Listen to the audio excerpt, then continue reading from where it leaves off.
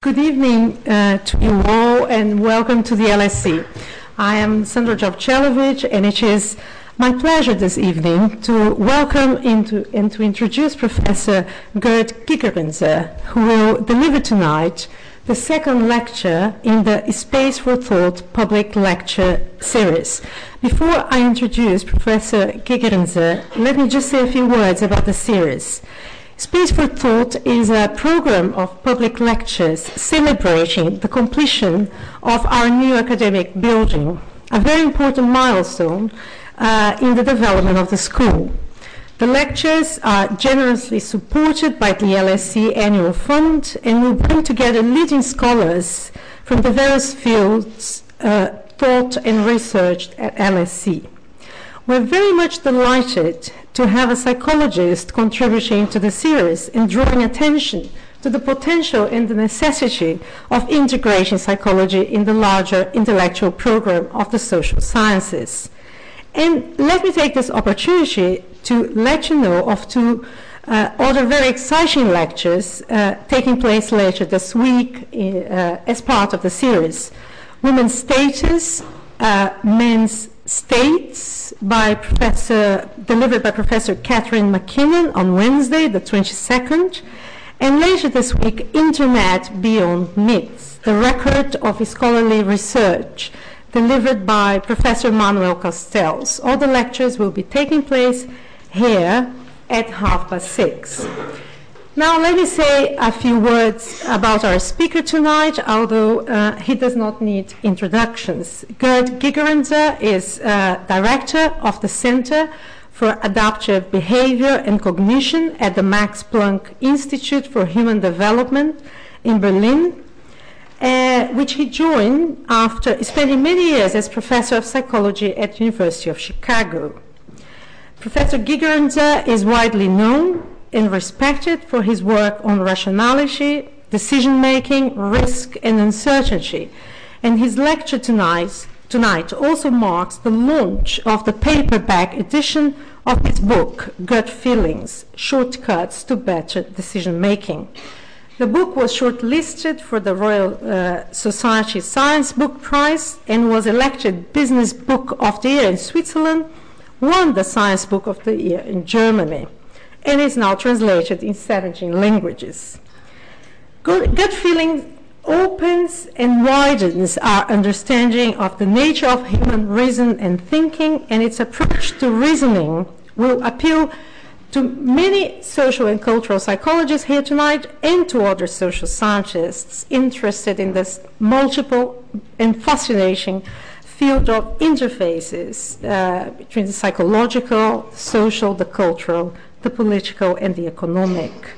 As with many of his previous books, it is an impressive combination of scholarship, gifted communicative skills, and a great sense of humor. So I surely recommend it to you. Copies will be available outside the theater, and Professor Gigerenzer has kindly agreed to sign books after the lecture. The lecture tonight will explore the central themes that he presents in the book and will no doubt open new spaces for thought. We are delighted and honored that he is contributing to the series and delivering tonight's lecture on gut feelings, shortcuts to better decision making. Please join me in giving him a very warm LSE welcome.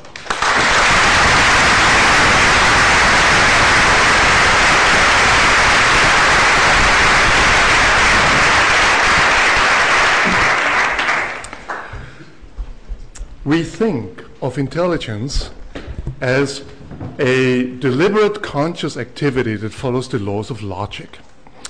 Yet much of our mental life is unconscious, based on processes alien to logic, gut feelings, intuitions.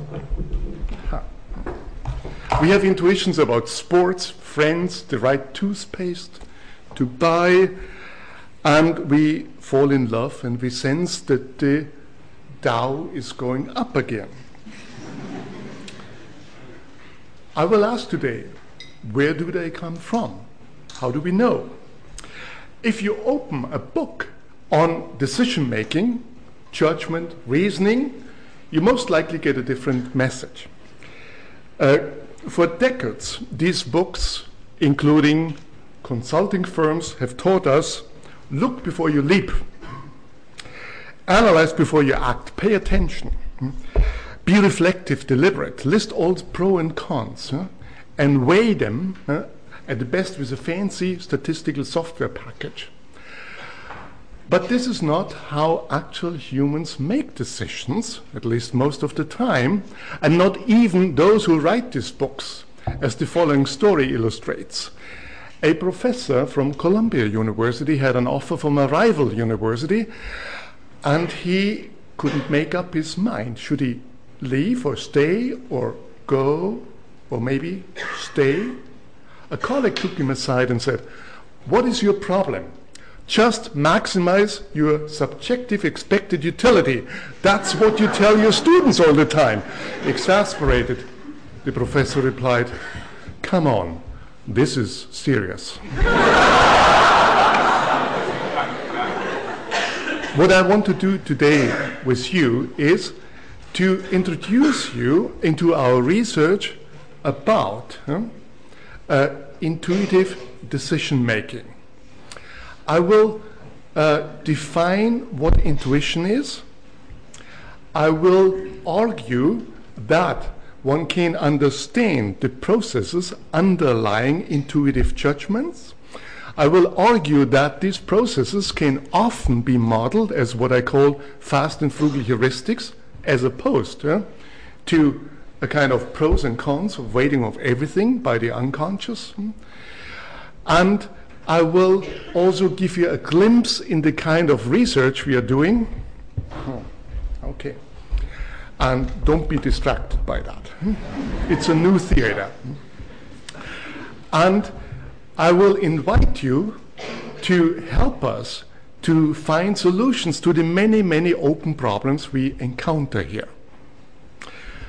If it were the case that I will say something that conflicts with what you have been taught, that's intentional. So let me start with an illustration of gut feelings. Dan Horan is a police officer. He works at the LA International Airport. His task is to detect drug couriers. What is a drug courier? Drug courier is someone who flies in from another American city with a suitcase full of money and flies back with the suitcase full with drugs to be distributed on the streets. Dan Horan faces an almost impossible problem. So how to pick the one or two drug couriers out of the hundreds and thousands of people who are passing through the LA airport? Just think a moment how you would do this. Look around, there may be a drug courier around. How do you know it? One evening, a plane came in from New York, and about 200 people descended. Among them, a woman who had a rolling suitcase behind her in the color that almost everyone chooses today, black. And she just looked like any woman for most of us. But when her eyes met those of Dan Horan, both knew what the business of the other one is. And it took about a few minutes, then she was arrested, and $200,000 were found in her suitcase, and she confessed. I asked Dan Horan how he knew that it's this woman and not any one of those others. He said, "I don't know. I can't tell. I just see it." The only thing he could tell is that he's looking for someone who is looking for him.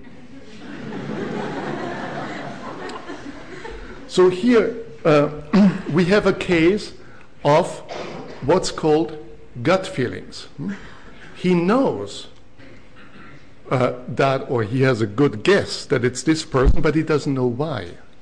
But it still keeps him acting on that. Intuition or gut feelings, I use this synonymous for this talk, is not always respected. And for instance, the American legal system is not happy with say, Dan Horan's gut feelings.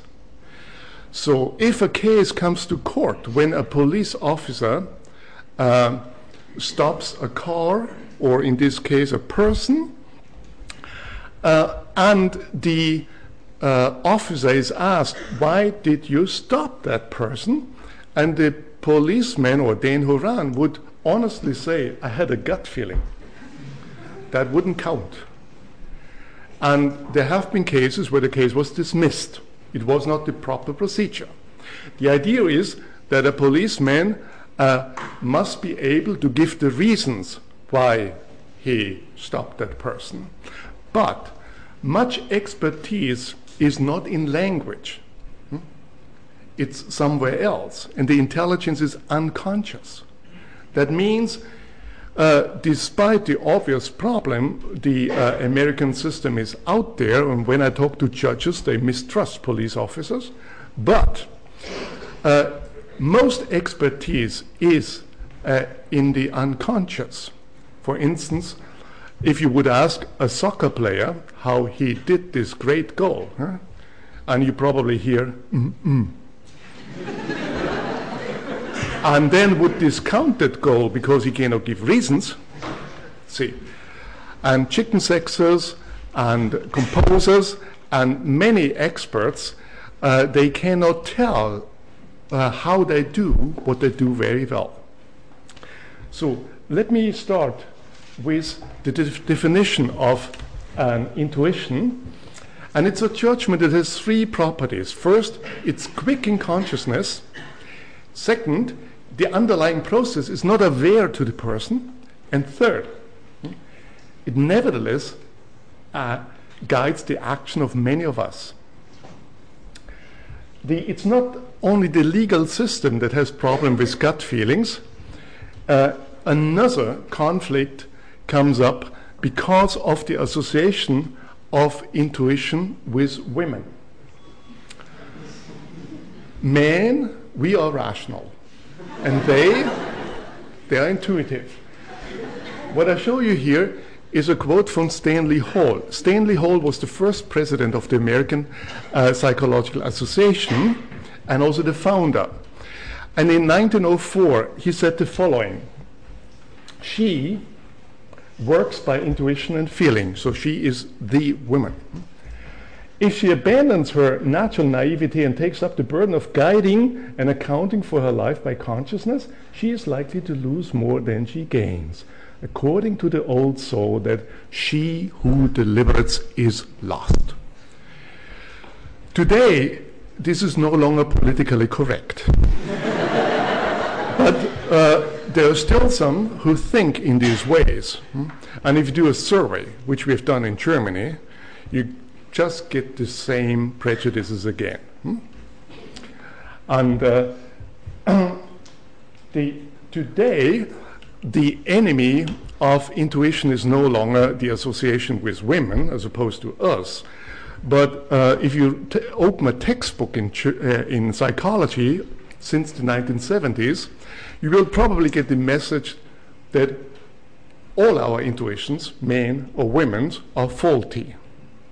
And you find an entire list of fallacies that our intuition violates, from the base rate fallacy to the conjunction fallacy to overconfidence and so on. And an almost entire field, behavioral economics, is defined by these fallacies.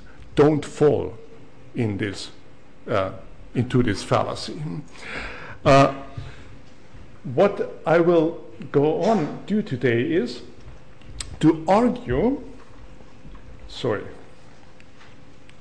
that was the wrong direction. Here is what an intuition is not.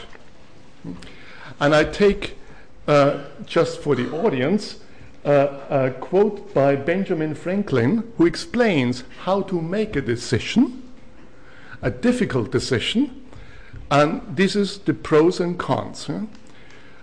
You find this idea in various ways in the social sciences, from multiple regression, weighing and adding all reasons, to the homo economicus, so maximizing your expected utility, to almost every model of rationality means weigh and add everything, and then you see where the balance is. Note that he is ending here with the sentence, this is a letter to his nephew who is in troubles, and he tells him, if you don't learn this method, I apprehend you will never be married. Now, few people, I guess, make decisions about whom to marry this way, at least in our culture. Is there anyone here? Nobody, or nobody dares.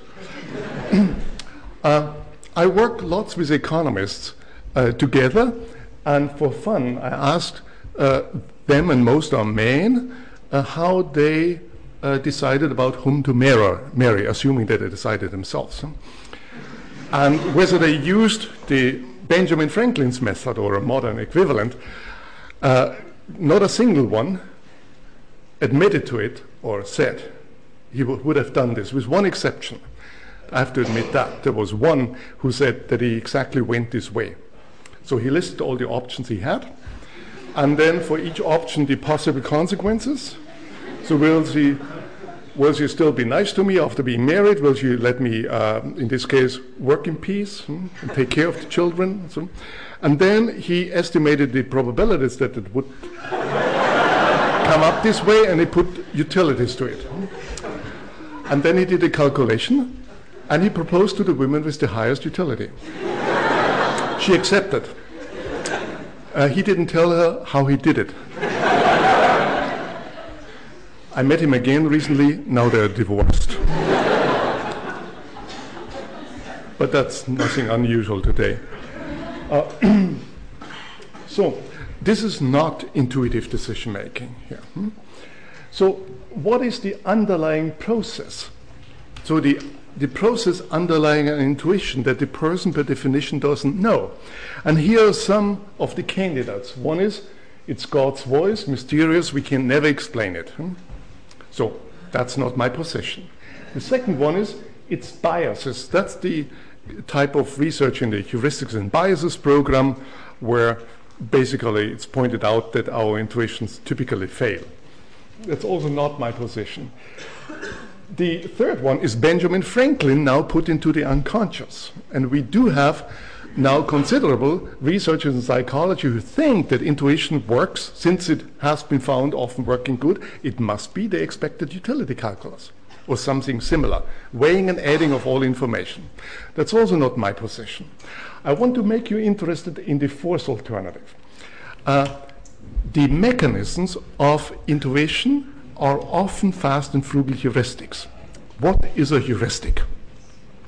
A heuristic is a strategy that ignores information. And as we will see, that is nothing, and not something that makes the judgment worse. Actually, it often helps to make it better. What I will now do, I will give you 3 examples for heuristics and make conceptual points using these examples. So the first one is from sports. How many of you play baseball? 1, 2. How many play cricket? Oh, that's 4. Soccer? Okay. Half of you don't do anything. So, how does an outfielder, say in baseball or cricket, catch a ball? You may have never thought about this because you do it intuitively. But how do you do it? We are asking the underlying process. Here is one theory. That's in Richard Dawkins' famous book, The Selfish Gene. It basically says that the person, the player, calculates the trajectory of the ball and then runs to the point where it comes down. What else could he do? Isn't that true? Now, this is a version of a typical explanation figure in psychology and in other fields. A complex problem is solved by a complex algorithm. That's not my position. I'm curious about how real people do it and whether our evolved brain helps to find solutions that are much simpler. So note that Dawkins carefully inserts the as if here. So he is aware that probably these calculations, certainly they can't be done consciously. Who of you can calculate a trajectory? Nobody. Okay, then the question is unconsciously, but there is no evidence about that. The alternative is fast and frugal heuristics. And a number of studies have shown that players use several heuristics. And I show you the most simple one of those, who works if the ball is already high up in the air. Here it is. Here's the player. The heuristic has, like most heuristic, several building blocks. This one has 3. The first one is keep your eye on the ball. The second one is start running. And the third one is adjust your running speed so that the angle of gaze remains constant. Now watch this player who does exactly that. He keeps the angle constant. See this? And he ends up there where the ball is coming down. Do you want to see it again? Okay. So the important point is that this player can ignore all the relevant information that's necessary to calculate a trajectory, like the initial distance where the ball is thrown, the initial angle, initial velocity, the speed of the wind, and so on. And does what we call one reason decision making, just looks at one thing. This is a heuristic. It ignores information, and it uses an evolved capacity of the brain. Actually several. An evolved capacity is something that is a product of both nature and nurture, like language, the ability to speak. We need our genes, but we need environment. The evolved capacity, one of those is here to be able to keep your eye on a moving object against a noisy background. There is no computer program today or robot who can do this as well as a human being, but if you happen to have a 3-month-old child at home, that you can watch her, that she tries to keep her eye on the mobile and track this. That doesn't mean that she's training to become a baseball player. It's much more useful for this. So that's the one thing to see. This heuristic is not just useful for catching balls. We find it in animals who do the same thing when they are out for catching prey or a mate. They just keep the angle constant. We find this when you are a sailor, then you know how to avoid a collision. That's the opposite goal than the outfielder has, but it's the same heuristic. And we find this also in social inferences. So this was the first example. The key point is a heuristic ignores information. It finds different solutions than just the mathematical formula tells you, using our evolved brain and abilities like tracking or just running in this case. And here is a way to understand how these problems are now solved. For instance, having a good model of a heuristic allows us to make different predictions about behavior than an as-if model. The as-if model, calculating the trajectory, would predict that the player runs there and waits until the ball is coming down. The heuristic model predicts different behavior, namely that the player will catch the ball while running, because he or she has always to adjust the running speed so to keep the angle constant. And there are several other predictions that flow out that do not flow out from the as-if model. Here's my second example. Intuitions about investments.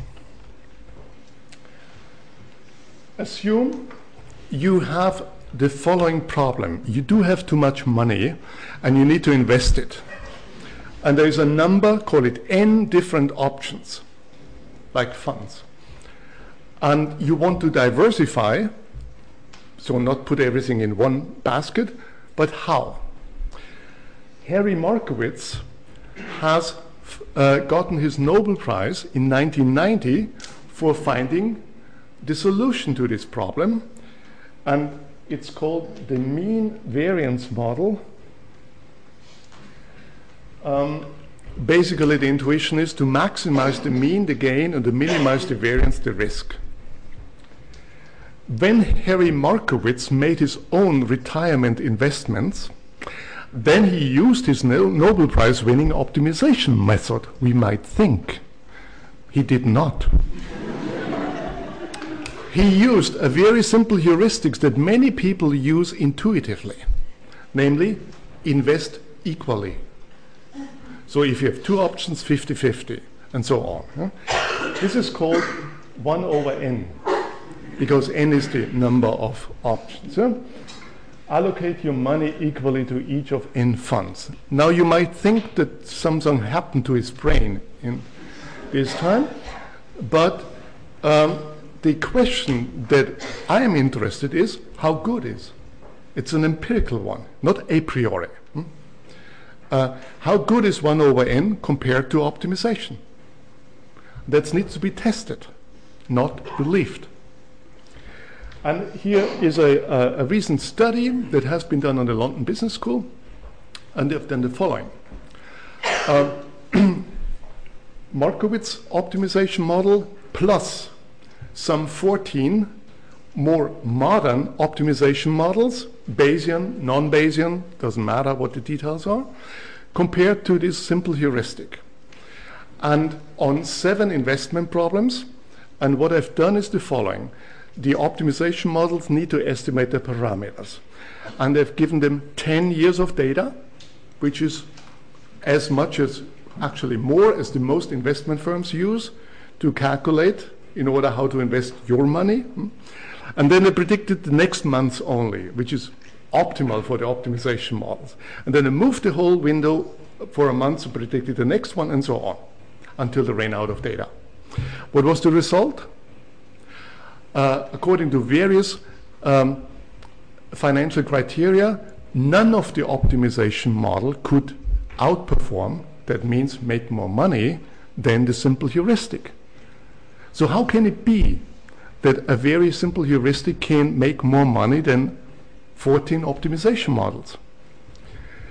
And the interesting question is, I need to ask your patience, because for some reason I need to push 3 times now in order to get it done once. And here is the interesting question. So my claim is not that a heuristic is always better than optimization, nor the opposite, which is usually believed. My claim is we need to study empirically how well, in what world, relying on a simple heuristic is better, according to some criteria, than a given optimization model, and vice versa. And here are 3 properties of the world that favor the heuristic. And the first one is, and we call this the study of the ecological rationality of here 1 over n. Why ecological? Because the rationality is in the world as much as in the mind here, in this intuition. So if the predictive uncertainty is large, then in general go for the simple heuristic, ignore information. And it's large in the stock market and funds.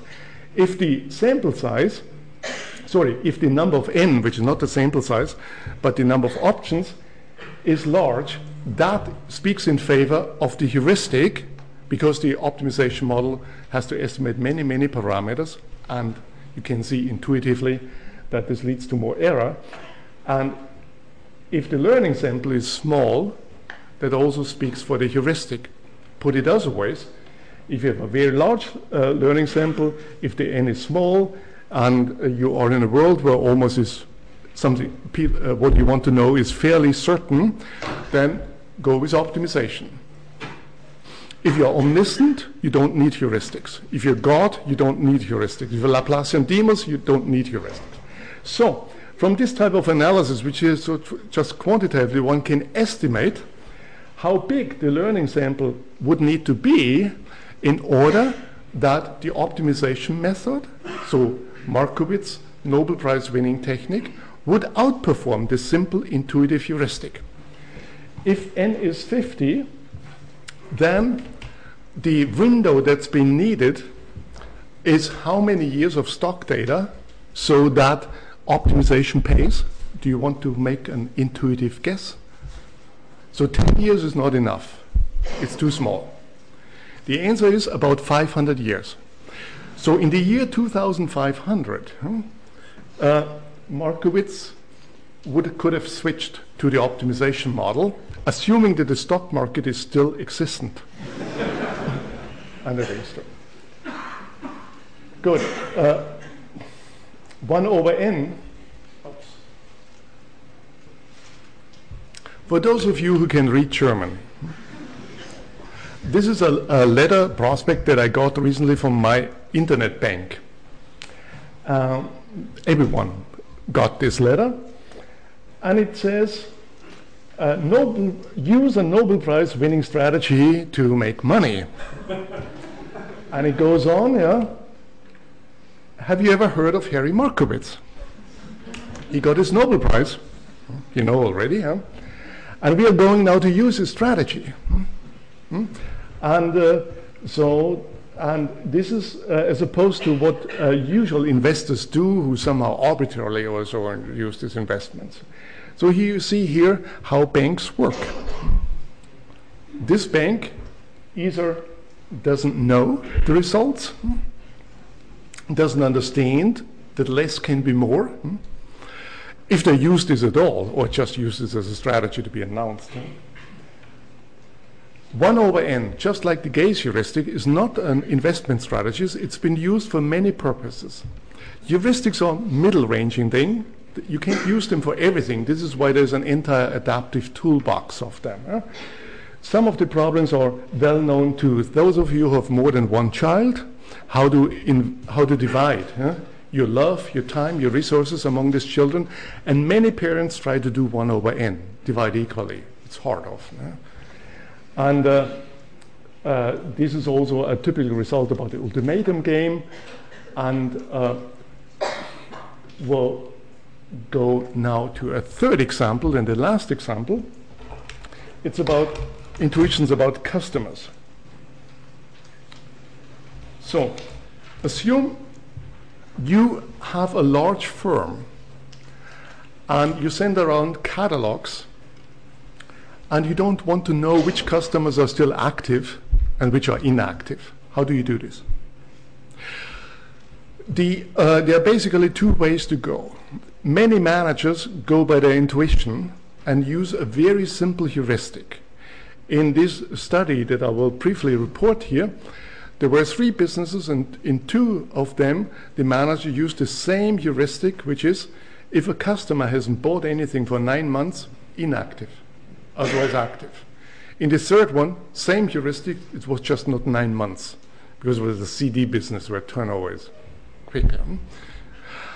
So note that this heuristic ignores how much this guy bought, the customer bought, how the spacing of this and other variables, which are taken care by a number of models that are known, for instance, Pareto, negative binomial distribution models. Doesn't matter if you never heard of this, it's just another version of Benjamin Franklin's idea.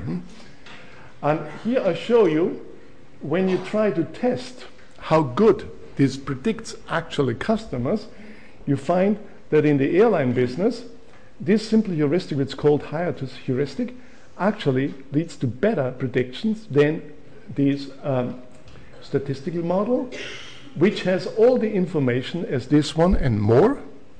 The same holds for the apparel business, for the CD business, it's the same thing. Here's just an illustration that in businesses, it's an important problem. What information should I take? And too much information can actually hurt. So now we can step back and think about 4 misconceptions about intuition and the underlying processes. The first one is heuristics produce second best results. Optimization is always better. You find this implicit or explicit in many textbooks in the social sciences. not true. As, for instance, the Markowitz example illustrates. The true question is, in what world is a given heuristic better than optimization or vice versa?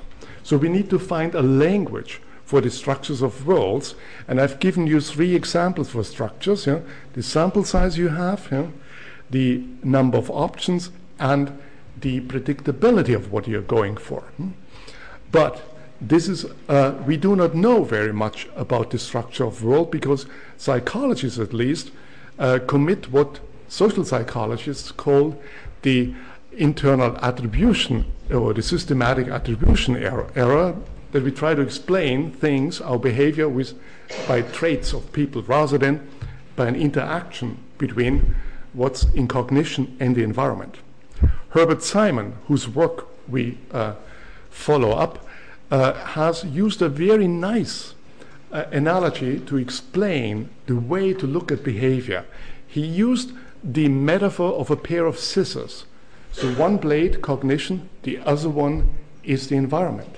In order to understand how a scissors cut, you will not get it if you just look at one blade. And psychologists usually err on the one blade and sociologists on the other one.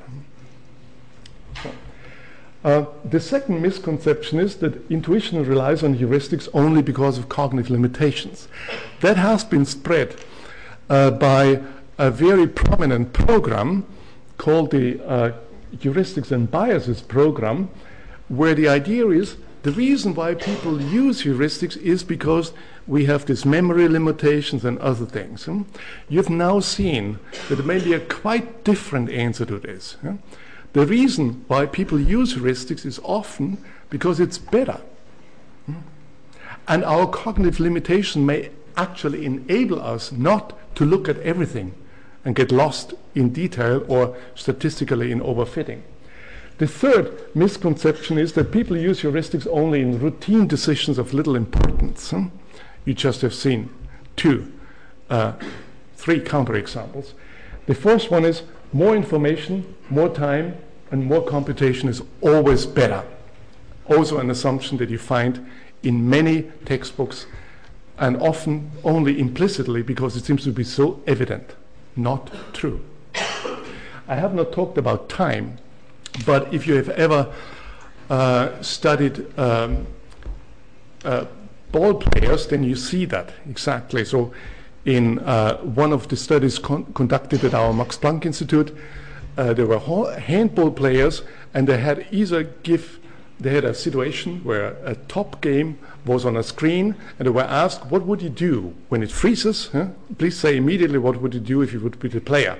So it froze, and they said, then pass left or loop at the goal. And then they were given, these were expert players, they were given another 45 seconds time in order to study the screen, which was still frozen, in detail.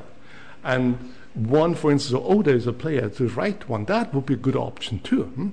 And after 45 seconds, they were asked, now, since you have time and could think about this, what do you think is the best option? And about half of them, they changed their mind. Which option was actually the better one? The first one, the quick, intuitive one, or the one after deliberation and studying? On average, it was the first one. And you could see why, because the options, the quality of the options, the first thing that came into mind was the highest on average, the second was lower, the lowest low, and so on. And then you can see that it's often useful if you keep the time for a decision very short, but only if you have experts. If you have novices, give them any time they want. They need it. So if you want to use this as a model for academic meetings, if you have experts meeting, then keep the time short. Otherwise, let them all the time. Okay.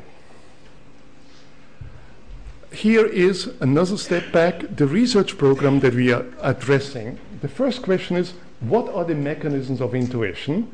And the guess is It's the heuristics in the adaptive toolbox, and this is the study of the adaptive toolbox. What are these heuristics? They're building blocks, and they evolve the capacities they exploit. The second question, this is a descriptive question, and here we have a prescriptive question.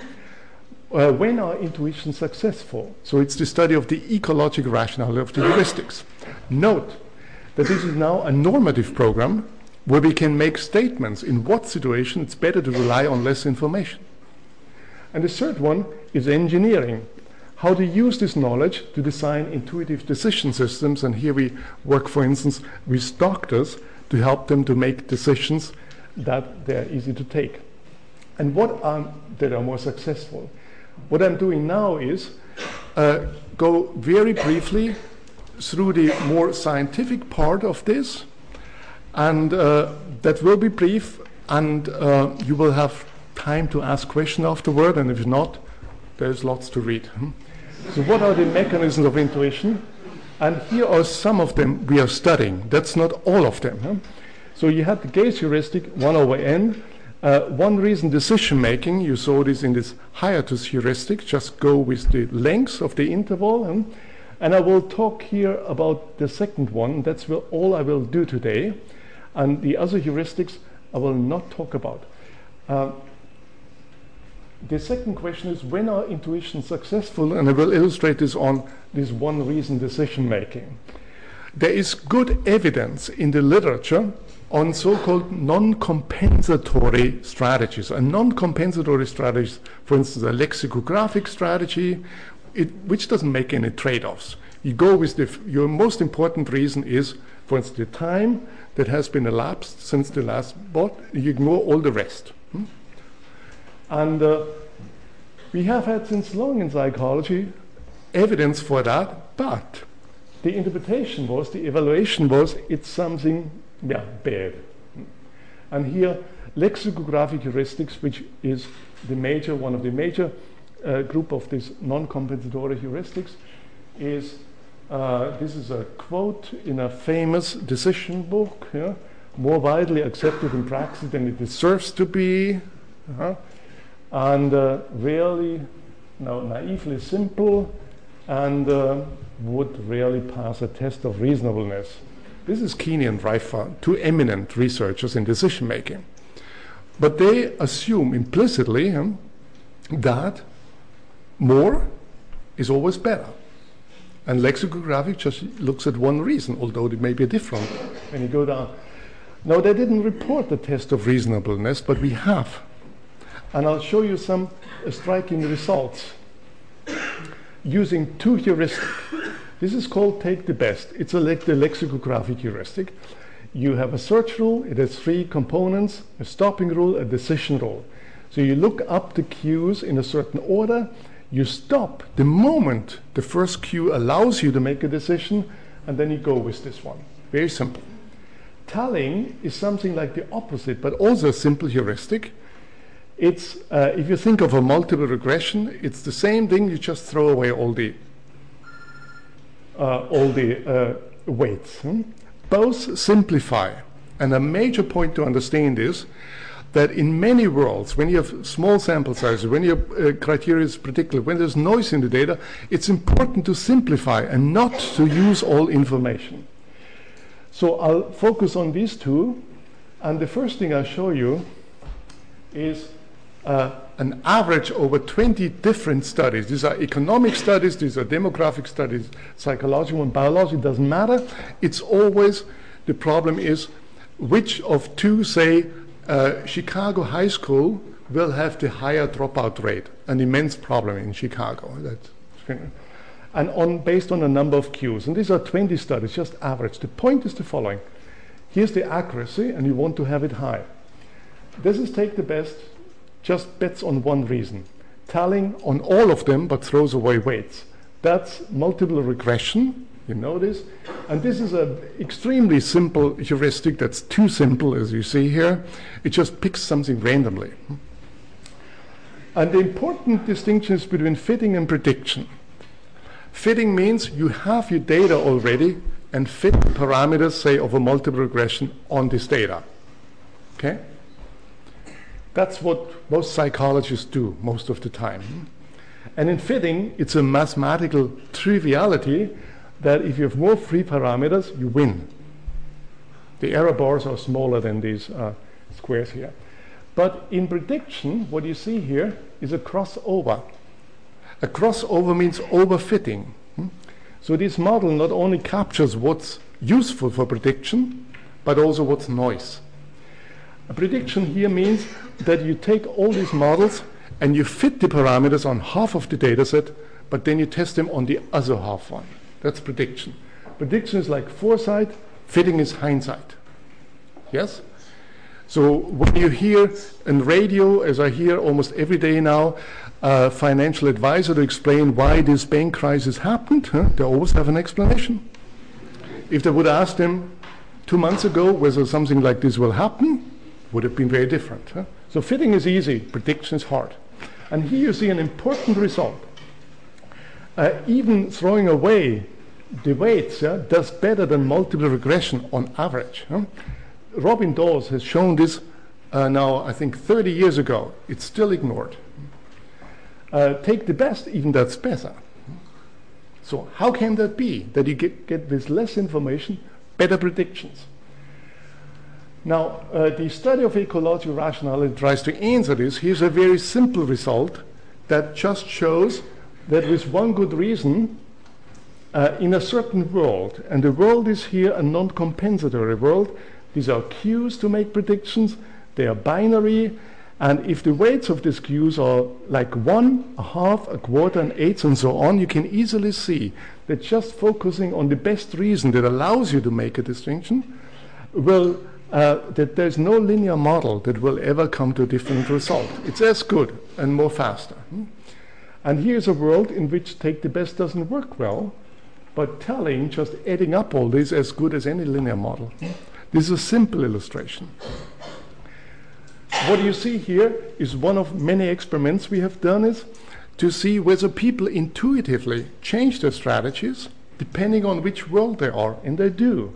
These are many, many trials, and they start here, and if they are in the world to use take the best, it increases, and it goes down here. They've never heard of these strategies. They don't know which in the world. They intuitively go with this. Okay, that's too far. What you see here is something that you probably have not seen yet. When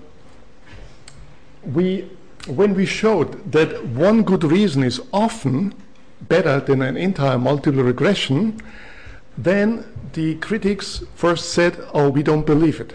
You didn't calculate the right regression. So we calculated everything. And then we made some analytic proofs. And the next step was, but what's multiple regression? It's just a linear thing. How about neural networks? How about classification regression trees and other nonlinear models? We have tried this, and this is a problem that we used as a kind of Drosophila problem. Which of two cities has the higher population? And here is the accuracy, and here's the sample size. So this is where the models learn, and it's tested on the complement. And this is one reason decision making. This is a classification regression tree. If you've never heard of that, it's a highly powerful decision tree algorithm. It's an exemplar model, often used in psychology as a model of mind. Backpropagation, that's a neural network model, and this is one of the another decision tree. What you see here is a stunning result. Over all these sample sizes here, one reason decision making is more accurate, not just more frugal and faster than any of those. So here the accuracy effort story doesn't hold anymore. The effort story is one, you do a little bit effort, and then you lose a little bit on accuracy. So, and more effort brings you more accuracy. And that's a very nice way to see that there's more to the use of heuristics than just convenience. You actually, in certain worlds, you're better off using less information, less computation, and get more accuracy. That this is not the only case shows this one, and there are cases where the one reason decision making is slightly below. And we want to understand when it is, when it's not. And what I'll show you now is an illustration about how to understand the general phenomena that too much information hurts. This is the temperature in London, 2000. So there are 365 points. And what we did is we fitted a degree 3 and a degree 12 polynomial. What is a polynomial? Degree 1 is a straight line. That's not good model of weather in London. Degree 2 is a parabola. It never comes back. It's also not a good model. So degree 3 comes at least back. And you see the red line is the degree 12. It can fit very much better than the degree 2. So which model is better? If you do this for all of those, okay, then you get this one.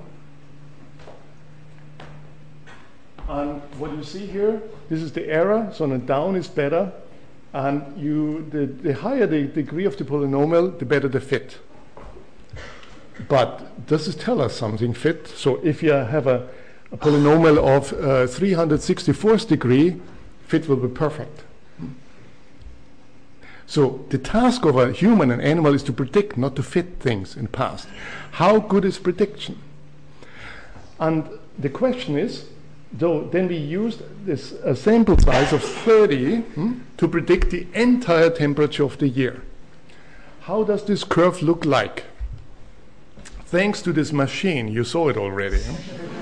But just think you wouldn't have seen it. Is this curve going up here, going down here, or parallel, or what? Does it also go down here? So the more the better? The answer is, it's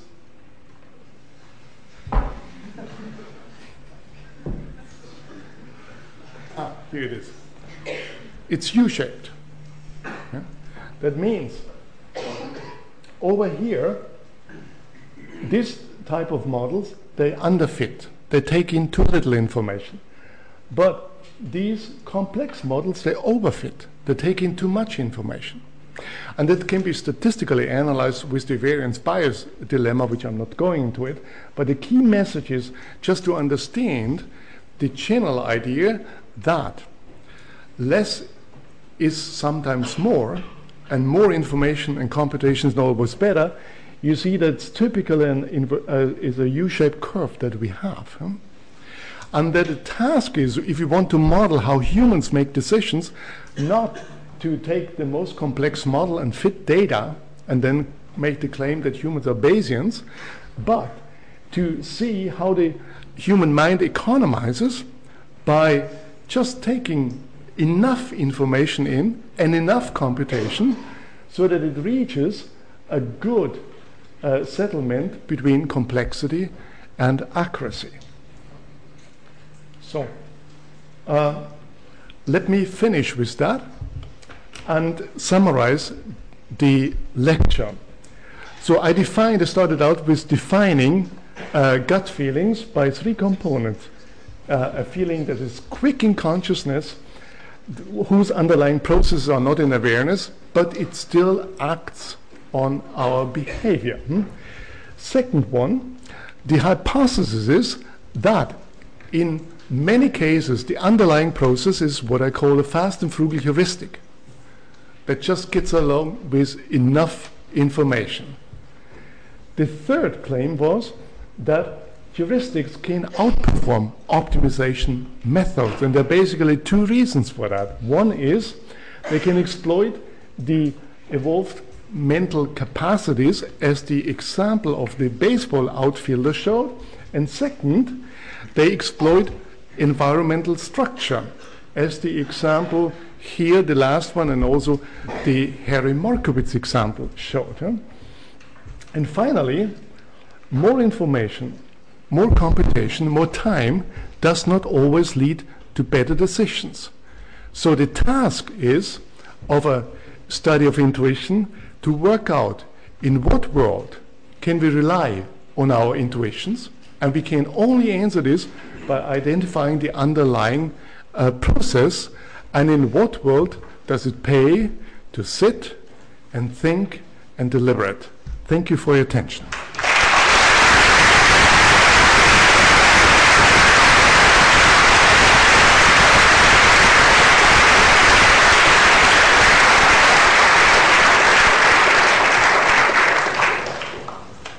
Thank you very much.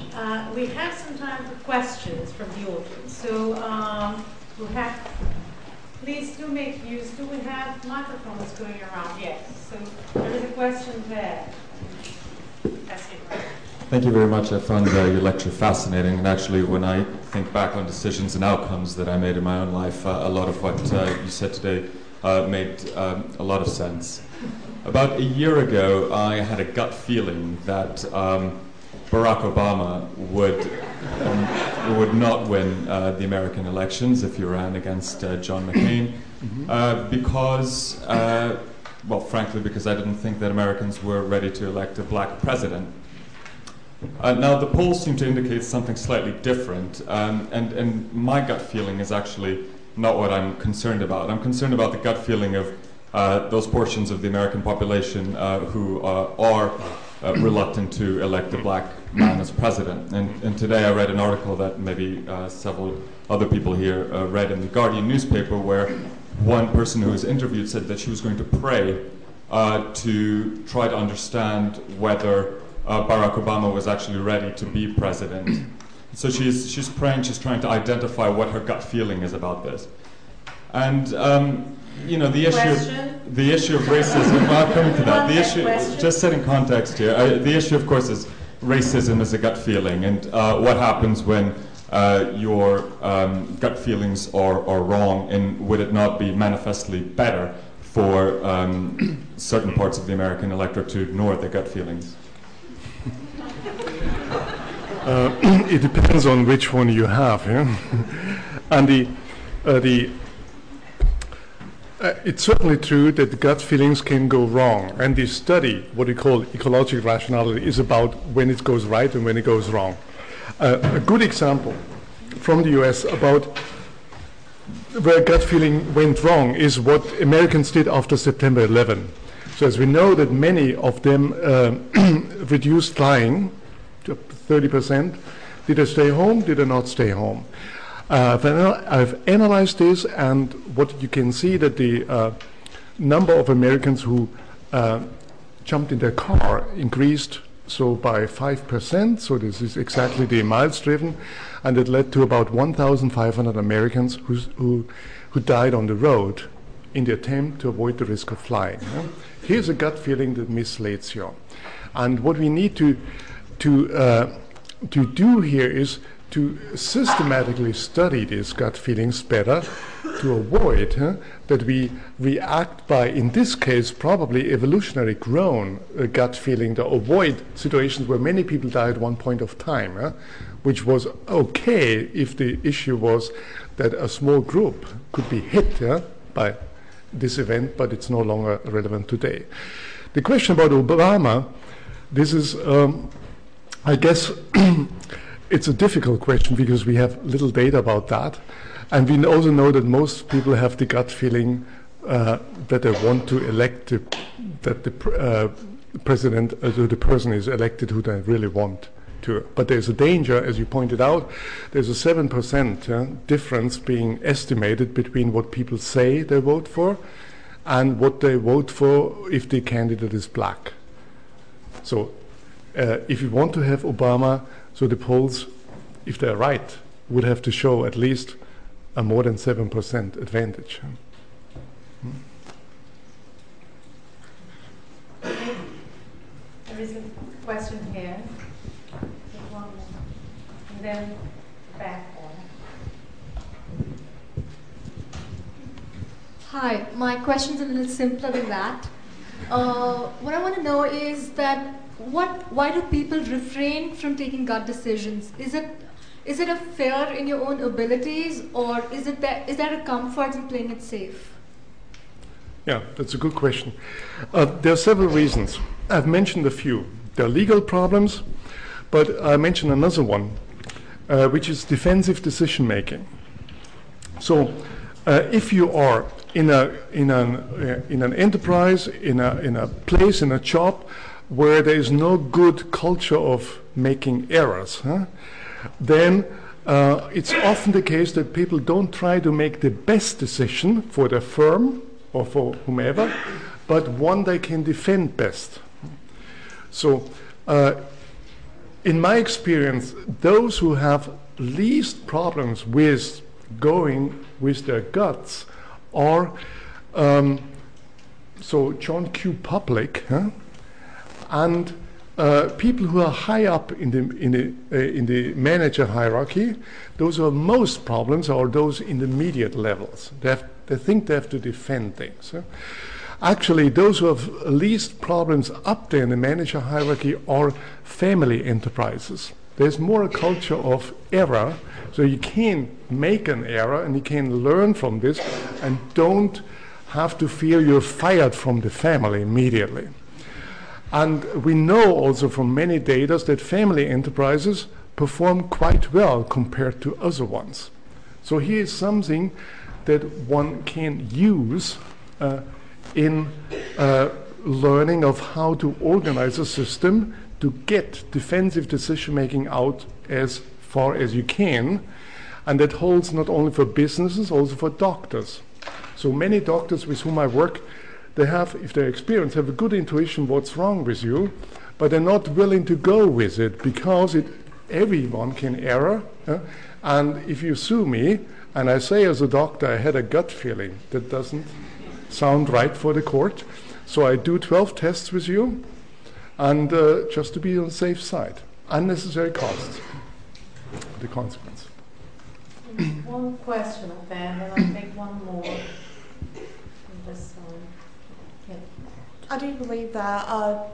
I do believe in what you're saying, and that taking relying on your gut feeling is a good thing. But then, on a number of occasions, and especially in answering questions, you've mentioned the word experience. Yeah. Mm-hmm. So, with experience comes the intuition. Possibly you've, say I work in retail, and after 3 years, I can make better gut feeling, better decisions relying on my gut feeling. But isn't that unconscious pros and cons that's playing in the back of your mind? How does this work? Okay, so the the question is whether relying on experience isn't unconscious pros and cons. Yeah, and that's one of the points of view that many of my colleagues try to defend.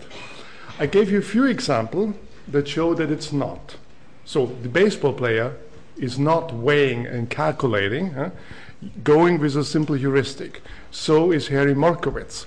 And more important, unlike what's usually believed that weighing in pros and cons is always better, it's not the case. And I've given you some demonstrations. There's more about this. There is more in the mathematics here, which I've not dealt here. But in order to understand how the unconscious works, then one has first to get rid of this illusion that weighing more and more pros and cons really leads to better decision. And one needs to ask when this is the case, not assume it's always. There was one final question here. Hi. My question was pretty much along the lines of what the lady asked, in terms of the fact that the baseball player's memory tells him if he missed a catch, right? And the consequences were very bad. I've been a cricket player, so I know. If you miss a catch, what happens? Next time you go to take that catch, your intuition, which is unexplainable, tells you to do a certain thing. But through these years, the intelligence and the memory that you have tells you to do the otherwise, or reminds you of a bad past. How do you sort of weigh that and get over it? And I'm asking from a very self perspective that if I want to make a certain decision and I remember having a bad consequence, how do I believe in one thing and not in the other? I mean, you probably can learn from errors, and learning helps to select the right heuristics from what we call the adaptive toolbox. And we have formal models about this. for selecting.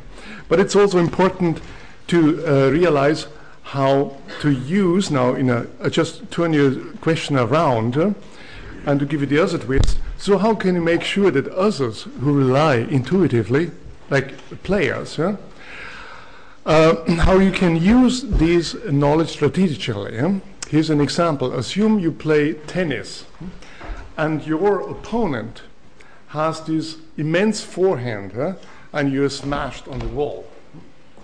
Now you know what to do. Since the experimental results show that I briefly touched today is that the moment you put attention on what the person is doing, then it may not work anymore as good. So what do you do with your tennis player? If you change sides and he is passing you by, you just turn to him and say, "You have such a great forehand today. How do you do it?" And you have a good chance that he starts to think about it.